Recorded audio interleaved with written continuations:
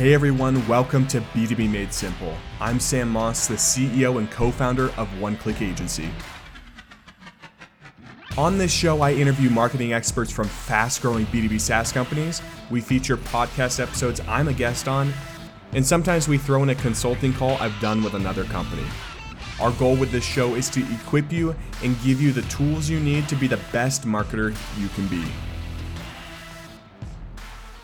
Hey everybody, welcome back to another episode of B2B Made Simple. We're back for week 2 of our marketing AMA, where we get questions from LinkedIn DMs, and what people are just asking us. We put it into a podcast episode and are looking to provide you some value. And maybe some of these questions you've been wanting answers to, and someone else asked them. So we'll say it at the end, but even now, if you have questions for this segment, feel free to DM them to me on LinkedIn. Sam Moss should pop up. Send me a LinkedIn DM, and then we will probably feature you here on an episode. So to kick it off, I have a question from Joe. Do you think blogs are not worth doing anymore? I think they are worth doing in the right context. So if your go-to-market strategy is to build off of SEO, then you need a blog strategy, because there's not many other ways that you can do that to get discoverability to your website, right? I know keywords and stuff like that, and I'm not an SEO expert, but I know you need blogs. Now, we do not have an SEO strategy. We have not really put any time into it at all. And the reason being is because we believe our buyers are built off of relationship, seeing us in a LinkedIn feed and listening to our podcast. Would SEO work? Probably. But it's not where we're focusing. So I have nothing against blogs, and I think that SEO is a key factor for a lot of different companies' marketing strategy, and you need blogs to be successful at that. So definitely not really throwing water on blogs, just not really for us. Michael asked, I tried to do this earlier this year and couldn't get a critical mass of people on an AMA podcast. So he was trying to do like a live podcast similar to what Chris Walker does. He says, planning to restart it, but do you have any tips on getting enough people to join? So if you listen back to Chris Walker's podcast, so if you go back and listen to like the early episodes of what they did, he had Gaetano DiNardi on the show. And the reason I believe that he did that is because he probably didn't think that he could get enough pull with just his name. I haven't asked him that, so I don't know 100%. But what's cool is Gaetano was the subject matter expert that brought a lot of his audience with him, right? And it wasn't anything super polished, but Chris has built a name for himself because of those episodes. And if you listen carefully, Chris hosted them early on with Gaetano, and then Gaetano had some things come up, and Chris started doing these solo episodes, these AMAs, alone, because he had built a name for himself by bringing someone else on, some of their audience, a lot of their knowledge, and he bantered back and forth on the calls, and now people know who Chris Walker is, and he's created this huge name for himself. So build a name for yourself, and then you can take it over eventually once you feel like, wow, we have some people coming to this that are continuing week or month over month, and then take the plunge and see if you could do a solo episode. All right. George, what are your thoughts on LinkedIn polls? I'm kind of torn on these. They really do annoy me from time to time. But when they are done right and they deliver value, I actually don't really mind them. It's the stupid ones that like have no point, that just are annoying and shouldn't be in the feed. But if it's something like, I'm trying to think of an example, but basically where if I see the results, I look at it and go, oh, that's interesting, I hadn't thought about that. Then I'm like, that's pretty cool. I'm not going to throw too much water on a poll if it has value. All right. Nicole had a great question here. Any thoughts on how to create a holistic marketing team while creating, quote, swim lanes for individuals to own? So to preface, I think that there is this trend, and I'm not against it by any means, of marketers being able to do a number of different things. But what she's asking is like, how do we not, one, step on toes, and three, like, actually have something for everyone to own, even though they can do a number of different things. And what I would say to that is communication and well-defined responsibilities need to be the main priority here. So that means actually writing them down, getting them documented. And even though everyone might be contributing to something, for example, like content marketing, because they're these, quote, holistic marketers, you still need one person, it can only be one, to own the role. So your head of content, your director of content, whatever it may be. Now, everyone else can contribute to that role, but they have to report back to this person. And that person needs to be defined as the head of that function or whatever. Now, keep in mind, a single person can be over multiple responsibilities or legs of marketing, but you can't have multiple people in one seat or one role. So like, for example, 2 heads of demand. Like, who's going to report to who? Someone has to own it. And once everything is clear on what they should be doing, or once everyone is clear on what they should be doing, and they know who's responsible for each portion of the marketing strategy, 1, you'll be better off. And 2, everyone can now contribute if they have skills in that area. So hopefully that clears it up. Next question here was from Joseph.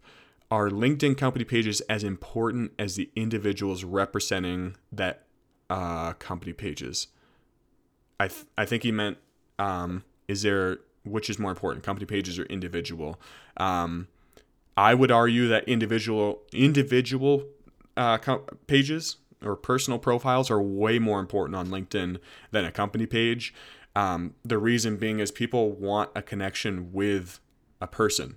That's the whole reason behind community and social media, is to be social. So I think that they have way more pull. For example, Chris Walker has way more pull on his personal LinkedIn than he does his LinkedIn page. Now, their LinkedIn page is definitely growing. If you look at Gong, or if you look at Drift, if you look at Gravy, they're all really great examples of companies that have both a company profile and the personal profiles, and the personal profiles are killing it. Now, I'm not saying that you shouldn't grow your company page. We're working on ours. It's nowhere near what some of the other ones are out there.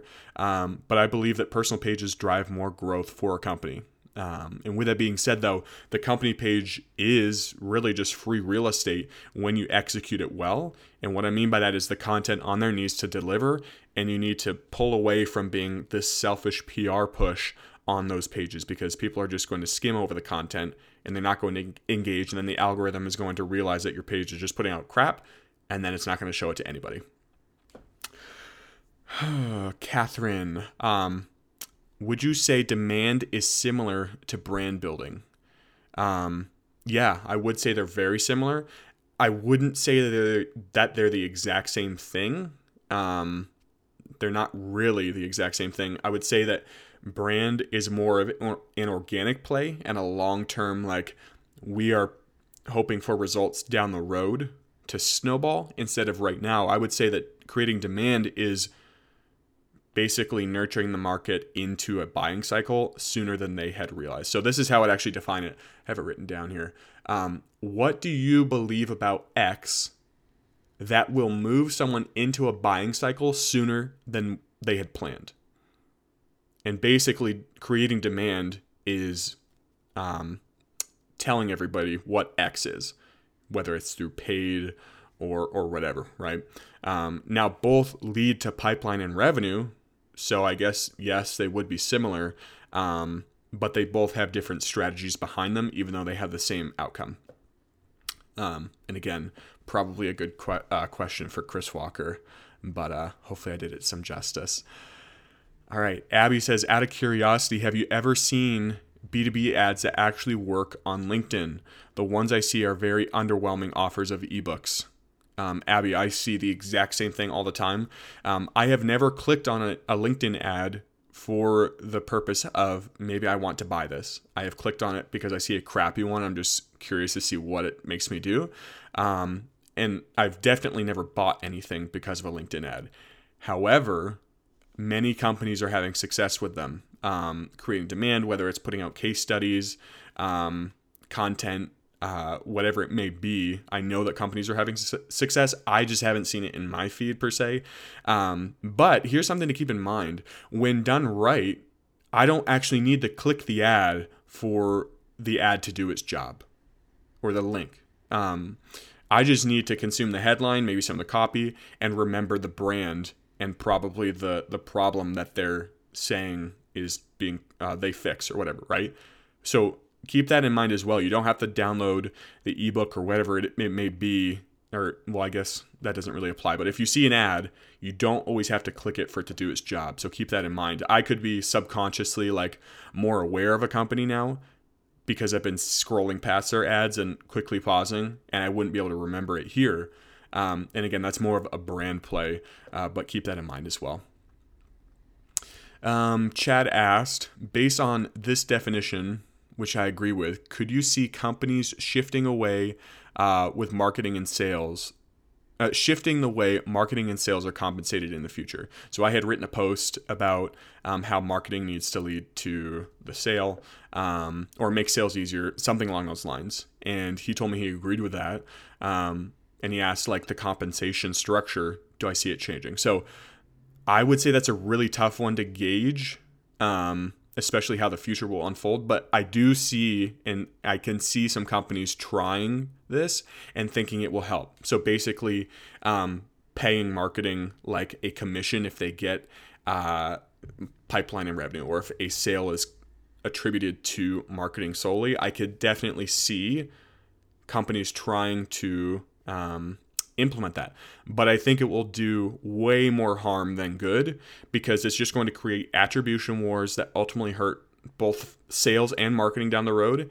And it's going to bring us full circle back to measuring ebooks again, which we've fought all this time to eliminate this and open up the gates per se, right? So why bring us all the way back to where we're tracking every single thing, wondering where it came from, first touch, last touch, whatever it may be, just to give commission to marketing on the quote lead they created? I think it's going to be an absolute mess if companies try to do that. It's going to defeat the whole purpose. So there's my rant on that. So Surav asked, what's your most productive way of generating leads? For us, it's pretty simple. It's creating content on LinkedIn that's helpful and educational for our ideal buyers. The key here is your content has to deliver. It has to be good, it has to be engaging, and it has to be something that is useful, helpful for your ideal buyer. That's really what it boils down to. And we've gotten a ton of inbound leads because of it.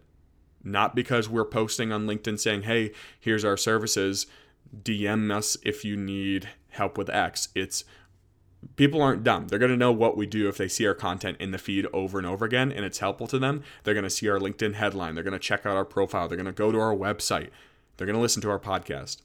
All of those things are directly tied to posting good content on LinkedIn. And now we're starting to see a lot of chatter because of our podcast. So people are finding value in it, just like they are the LinkedIn post. And a lot of times we don't get an inbound lead directly from our podcast, but when we're on a sales call or I'm talking to a potential buyer, they're like, hey, I have been listening to your podcast for a while. I really enjoy it. And a lot of times the discoverability came through LinkedIn and then it led to the podcast. So I think the two in tandem really are the number one way that we generate leads. All right, the last question I have here is from Rapti. We can say that all sales are influenced by marketing at some point, but should every marketing strategy lead to sales? It's kind of tough to say, but I would think no, and this is why. If I posted on LinkedIn in hopes of getting a lead, and I just touched on this, my content would suffer. People would tune me out because it's basically a sales pitch in the LinkedIn feed. I know I scroll past content like that. If our podcast, like the goal of our podcast was to get a lead from each episode, the content would suffer. If this AMA was meant to get leads, we'd put an ad in the middle of the episode about what we do, and then people would probably stop listening, right? Because all we're doing is trying to pitch what we do. Some things should just be done for the sake of building brand. Will it lead to sales down the road? Indirectly, yes. And I think that's the key there. You have to create, your marketing does need to indirectly lead to sales, but it doesn't always have to directly lead to sales. Because obviously, like this podcast, I want someone to listen to it and eventually know who we are, what we do, and buy from us. That'd be really cool. But I'm not going to put an ad in the middle of our podcast hoping that it happens today. I'm going to play the long game. The same with our LinkedIn content, all of that stuff. So again, will it turn to revenue? Absolutely down the road. But that shouldn't be your main goal. So think about the long run. What's going to happen down the road? Who will a listener tell about your show? So if someone's listening to this, they might never buy from us, but who are they going to tell that this is a good marketing show? That person tunes in, they tell another person, that person tunes in, and then they buy from us, right? So it's not because we're putting an ad in the episode. It's we delivered value and the content was helpful. The same thing with LinkedIn. Like, let's say someone's consuming the marketing content, they never ever buy from us, but they tell someone, hey, Sam has pretty good content on LinkedIn. Why don't you go follow him, right? And then that connection reaches out about what we do, right? All of this doesn't directly lead to sales, but it indirectly does. And I think that's mainly our goal behind what we do, is to indirectly influence pipeline and revenue down the road. And I think that that's probably one of the best things you can do to keep people engaged with your content and also create business results in the months to come. All right, so that's all I have when it comes to questions for this edition of the AMA here. Again, like I said in the beginning of the episode, if you have a question you want featured on here, happy to do so. Just submit it via LinkedIn DM, Sam Moss on LinkedIn. Be happy to tackle it here on the show. And until next time, have a good week, everybody.